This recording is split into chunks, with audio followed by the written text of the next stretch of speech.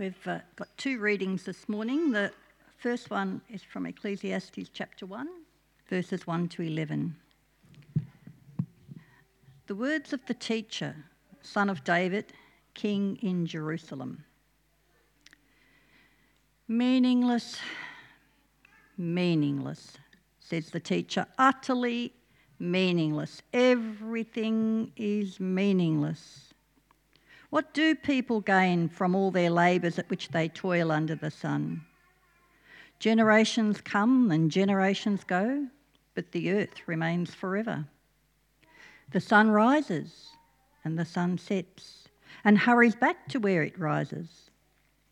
The wind blows to the south and turns to the north. Round and round it goes, ever returning on its course. All streams flow into the sea, yet the sea is never full. To the place the streams come from, there they return again.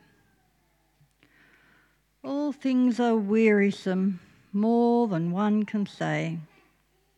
The eye never has enough of seeing, nor the ear its fill of hearing.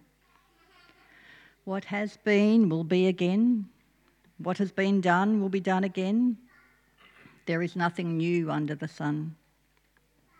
Is there anything of which one can say, look, this is something new?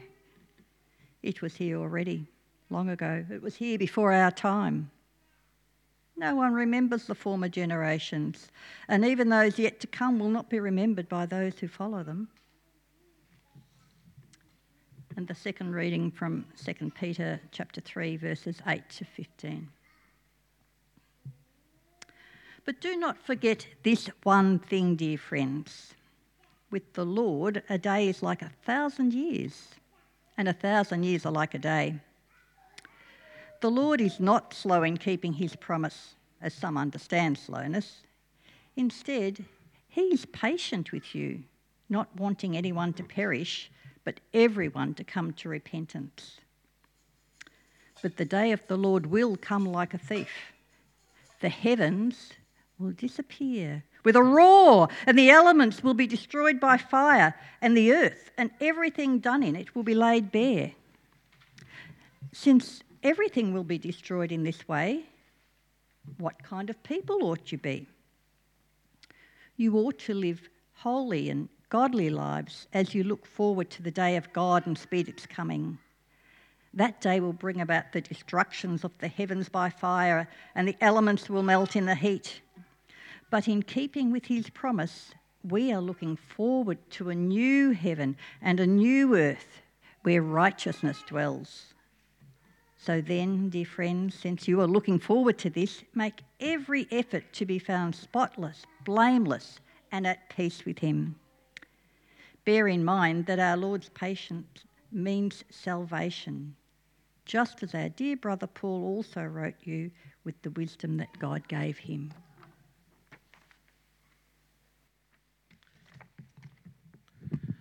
Thank you. That was a remarkable reading.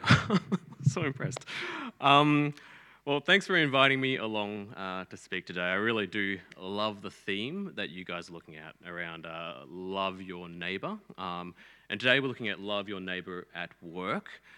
I'm taking a little bit of a different tact here. Rather than just thinking about how we can become Christians as we go into work, I'm sort of wanting to pick up on a couple of themes of work and that a lot of us wrestle with, and a lot of our neighbours probably wrestle with, around the value of work and how the Christian message can resonate with some of those things, but also then give us an entry point as we consider those things as ourselves. How can we share some of that with other people as well?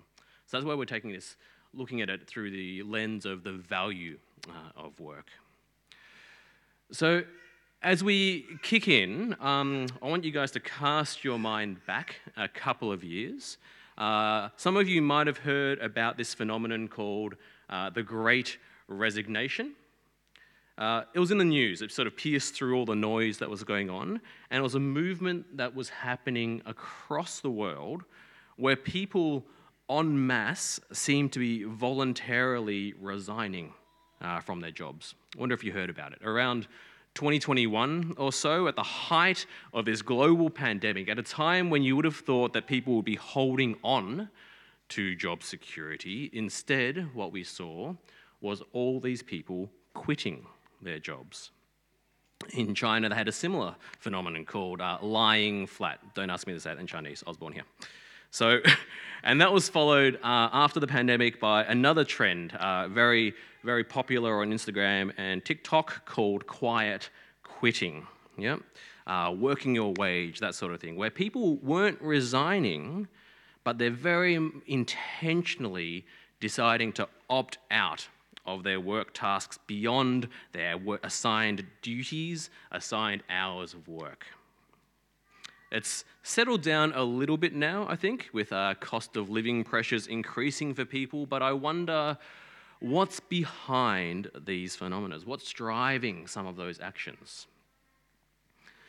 Well, I think as much as the news talks to us about how the pandemic has disrupted how we work, with hybrid work being much more common now, our workplaces being closer to our local neighbourhood now, I wonder if the more lasting impact from the pandemic isn't how we work, but around people reflecting on why we work. Behind the great resignation, behind quiet quitting, there's people who are reconsidering their priorities in life, what they value in life, and how work fits alongside those values. Maybe you're one of those people. And that brings us to that topic that we're looking at today, the value of our work. When my parents migrated to Australia, their goal for work was to make money, to put food on the table, and for many people, that's still the case. It's still the case for myself. But for my friends growing up here, it was about more than just work. Not just money, but also about meaning. And hopefully, having a little bit of fun along the way. And yeah, I sit in that weird generational gap, so I find a little bit of it a bit rose-tinted, a little bit naive, but there's also that ring of truth to it as well. So I think especially in recent history, we've got the opportunity to choose what we do for our work. Ever since primary school, I'm being told that work is this source of fulfillment. No wonder then people are quiet quitting or resigning when they don't find it. We want to find value in our work. As human beings, we want to enjoy what we do and to know that somehow it matters. So, as a Christian then, what are we to make of this? What makes work valuable? What makes it worth doing or not doing? Is the value of work any different for us as Christians? Should we be even trying to seek value in our work in the first place? Or is that just a worldly temptation for us? So today I'm going to be looking at two different ways that I think we long to find value in our work. And I'm going to look to see how the Bible resonates with that longing, but I think also gives us a bigger and more fulfilling and more missional and ultimately more hopeful, I think, answer for both ourselves and also then for our neighbours. So first, I'm going to look at work that feels good. Work that feels good, work that we enjoy. And secondly, I'm going to be looking at work that matters. Work that matters, that has meaning or purpose for us. Work that feels good, work that matters. Two ways that we try to find value in our work. And obviously, they're related to each other. We often say my work is boring because it doesn't matter, but I think I want to treat them as two different concepts. Because I think you can enjoy work that's ultimately inconsequential. A fun team, good work culture where my voice feels heard, challenging problems, all while building something that's trivial, doing work that, or even ethically questionable. Or I could be doing work that is incredibly meaningful, world-changing, but be utterly frustrated, exhausted, or just plain bored. So just ask anyone whose main work is as a stay-at-home parent. Their unpaid work is literally to nurture the future of humanity. And how do we often describe this most noble of jobs? Well, as the long-suffering mother of my own children said, I can feel my brain cells dying. Yep. And she said that while she was hidden in the bathroom trying to eat a chocolate bar in peace as well. So you can see how you can have one without the other. And I think the Bible does speak uniquely and more fully to both these truths about work. Why we want work that feels good, why we want work that matters. It says these are good things, but it's honest as well, and tells us how work will frustrate us if it can never fulfill the hopes if we make it the main thing. So firstly, work that feels good.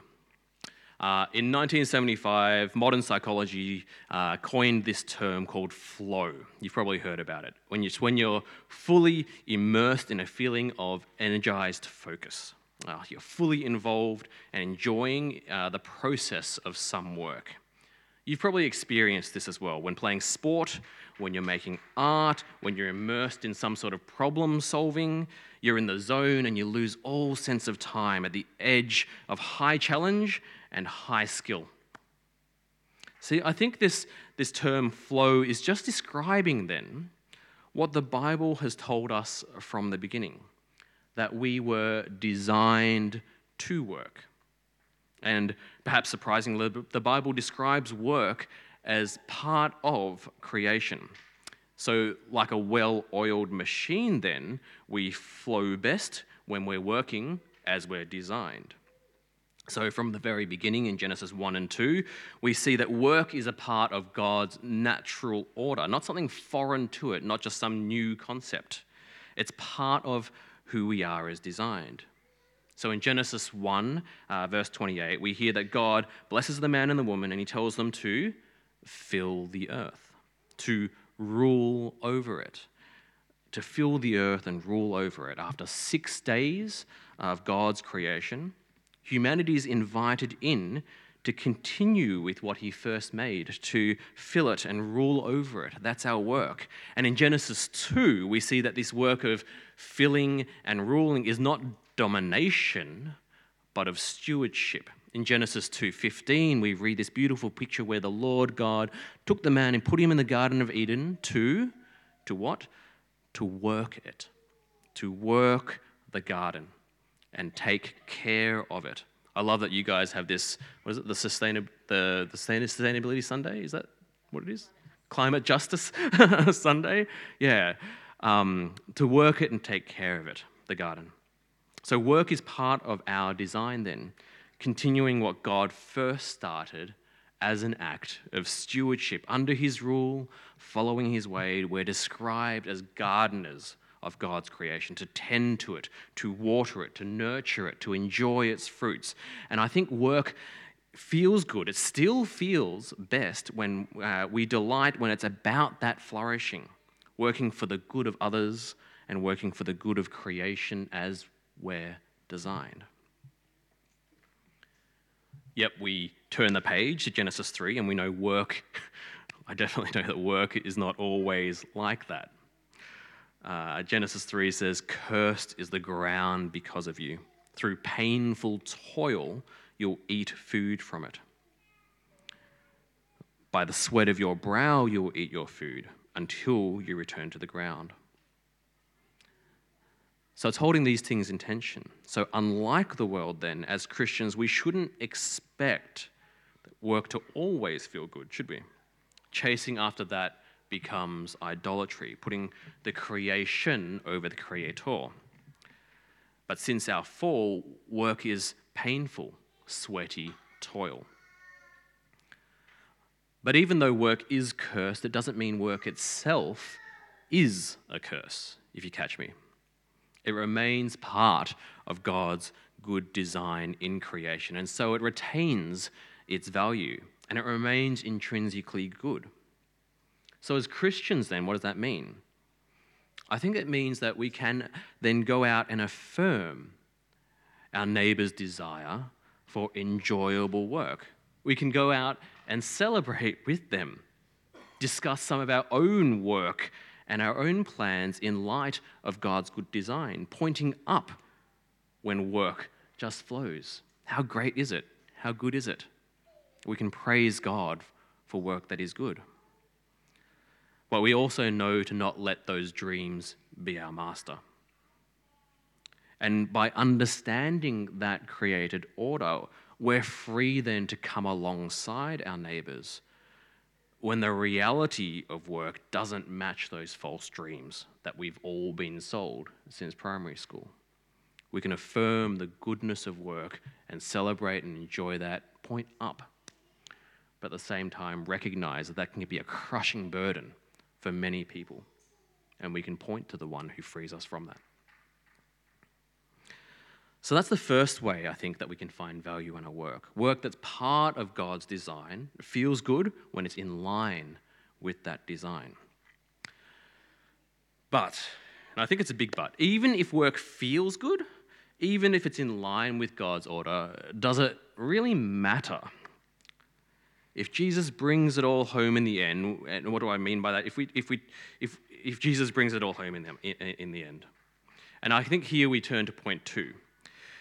Can there be value in our work, even if it's in line with God's good design, if in the end it all crumbles? If nothing lasts, if even the greatest works will become broken fragments, forgotten to time, can it really matter?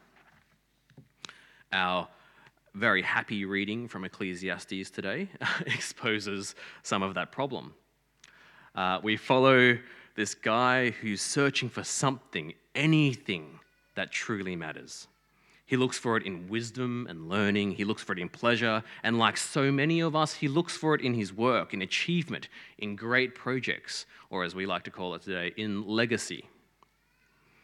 And his conclusion, right up front, he says, meaningless, meaningless, says the teacher, utterly meaningless. Everything is meaningless. What do people gain from all their labours at which they toil under the sun? Generations come, generations go, but the earth remains forever. It's the type of guy that you don't really want to invite to your parties. Yep. The teacher of Ecclesiastes sees that in the shadow of eternity, trying to find true meaning in your work, you might as well be chasing after the wind. So to be fair, he does chime in on our first point here. He admits that work can feel good. Yes, there's satisfaction and enjoyment in toilsome labour. You can be happy in your work, Ecclesiastes 5 verse 18. But it's meaning with a lowercase m. Meaning with an uppercase M is fleeting in light of eternity, he says. So what then? How can our work matter in light of eternity?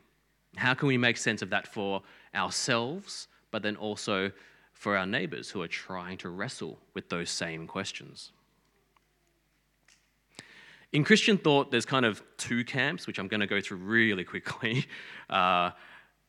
Continuity or discontinuity. Things keep going or it all stops. So 2 Peter 3:10 from our reading today is kind of one of the key verses here. Yeah? The day of the Lord will come like a thief. The heavens will disappear with a roar. The elements will be destroyed by fire, and the earth and everything done in it will be laid bare. So one answer says that this is the discontinuity camp, just says quite bluntly, look, there's a destroying fire. So yes, your work is worth absolutely nothing in light of eternity. They'd get along with the teacher from Ecclesiastes. Our souls, only souls last into eternity. So unless your work is focused on saving souls, your work is as useful as rearranging deck chairs on the Titanic. The other school, the continuity camp, says, no, look closer here. Everything done is laid bare. It's not a destroying fire, it's a refining fire. The good work we do in life echoes in eternity, and that somehow includes our good work. Because God is renewing all things, then our work in some way contributes to building of God's new heaven and new earth. So they're the two main answers in Christian thought, right? For some people, it's a really hot topic, especially if you've gone to Bible college, because we talk about these things. But you can see how, right? So at the face value, whether or not our work continues or not into eternity seems to be the thing that shapes whether our work can matter, shapes the value of work for us. Continuity or discontinuity. Can we actually create a legacy for ourselves? Does good work continue or does it all burn? Surely that changes how we work. I'm not so sure.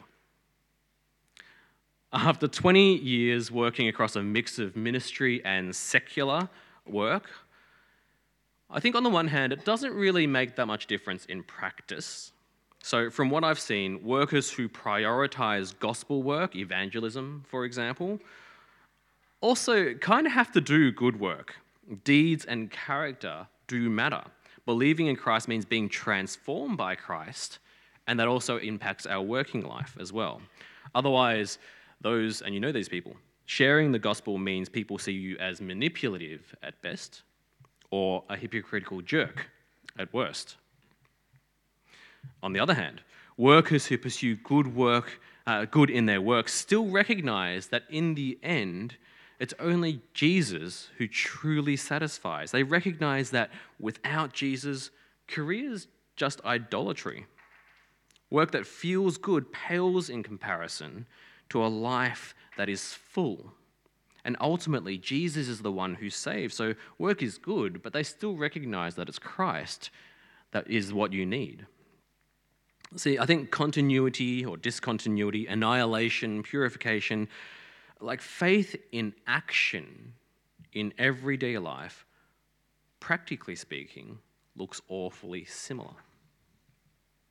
And I think it's that insight, that view of things, seeing that lived experience of faith at work, I think it actually points us to a better way, a third way to think about why work matters. And I think that's actually the view that Peter's got in mind here. See, the New Testament doesn't actually pin the value of our work, what we do, on whether or not it will last or won't last into eternity. That seems to be a bit more of a worldly logic that we've superimposed onto it. It's following after what it's almost the modern cause and effect mindset that says what matters today is driven purely by what will make the most impact tomorrow. It's fairly utilitarian in nature. But if we look at 2 Peter, if we listen to the spiritual logic that he unpacks, I think he's got a different view in mind. If we turn back to chapter 1, when he first when he greets the people in his letter, before he talks about this new heaven and new earth, he greets his readers like this. He says, "To those who through the righteousness of our God and Saviour Jesus Christ have received a faith as precious as ours, he has given us his very great and precious promises, so that through them you may participate in the divine nature, having escaped the corruption of the world caused by evil desires." So what I want to notice here is that the language subverts our expectations. It's not a future tense language that he's talking about, but it's the past and present tense. Through Jesus, we've received past tense faith. We are to participate, present tense, in Jesus' divine nature because we've already escaped, past tense, the corruption of the world, and we're free to live it out. Some of you are probably familiar with this now but not yet idea about how God saves us, but I think it has implications also for how our work matters.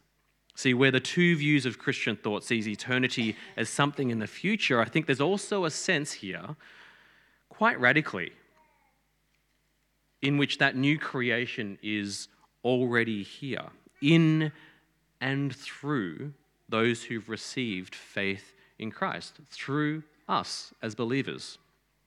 So elsewhere in the New Testament, Christians are described as citizens of a future heavenly kingdom, in a sense where kind of time travelers, ambassadors from that future kingdom, living and breathing today. In light of eternity, Peter is calling us to act like those citizens from that future world, growing in grace and knowledge of Christ by being who we already are in Christ in every sphere of life. And that includes then our life at work. And I think that's what gives work its meaning. That's work that matters with a capital M. Work doesn't matter just because it will last into a future kingdom. It matters because we're representatives from that future kingdom. As citizens then of that future kingdom, we can emphasize both our gospel work and our everyday work. We don't trade off one against the other to maximize future returns. They're both an outworking of who we are in the Lord. So we can emphasize gospel work, evangelism, not just because our only souls last forever, but because it's inescapable. Like foreigners in a strange land, where God has placed you throughout the week, your workplace, your neighborhood, that's where kingdoms collide. It's an encounter then between the kingdom of God and our present secular, post-churched world in all kinds of contexts, in schools, in clinics, in hospitals and offices, in studios, in council chambers, in co-working spaces, in homes, in cafes, supermarkets, gyms, and at the school gates. I think every day non-believers are rubbing shoulders with eternity through the lives and the work of flesh and blood Christians. We could be moved to do good everyday work, not just because our work might last through the fire, but because we're working as if in God's kingdom. We work as if we're working for the Lord, making good work in the work itself, ministering grace and love to the people we meet, molding culture itself through art and justice and innovation. Our work matters not because it might last, but because it's a present outworking from the hands of emissaries from that future kingdom. Through our good work, we are salt, giving a foretaste of that kingdom. We're light, reflecting the glory of its King. So I don't really know whether it will last or not, but I know that in a sense, the kingdom of God's already here through us in our everyday work. And that's why it matters as an act of worship. Not about what we do, but who we do it for. Our work matters when we're doing it for Jesus. When every day we're working as if for the Lord and not for ourselves. Because in the end, it's all about Jesus. That's when there's value in our work. It feels good when it's aligned with his good design. And it matters when it's done for him. It's both an act of flourishing and an act of worship. And work like that, I think, is valuable for our good and for God's glory. And I hope you see that it's valuable for the good of others as well, so that they also might see and glorify the Lord when he returns. How about I pray? Thank you, God, that work is part of your good design, for our good, for your glory. Even though through our sin it's hard, difficult toil, we pray in both of those things we can come alongside our neighbours to celebrate work that is good, but also wrestle with it with the crippling pressure when we make work the main thing. Thank you that our work can be worship to you. That is a place where we are rubbing shoulders. Eternity is rubbing shoulders with our everyday. We pray, Lord, that you will help us in these endeavours. In Jesus' name, amen.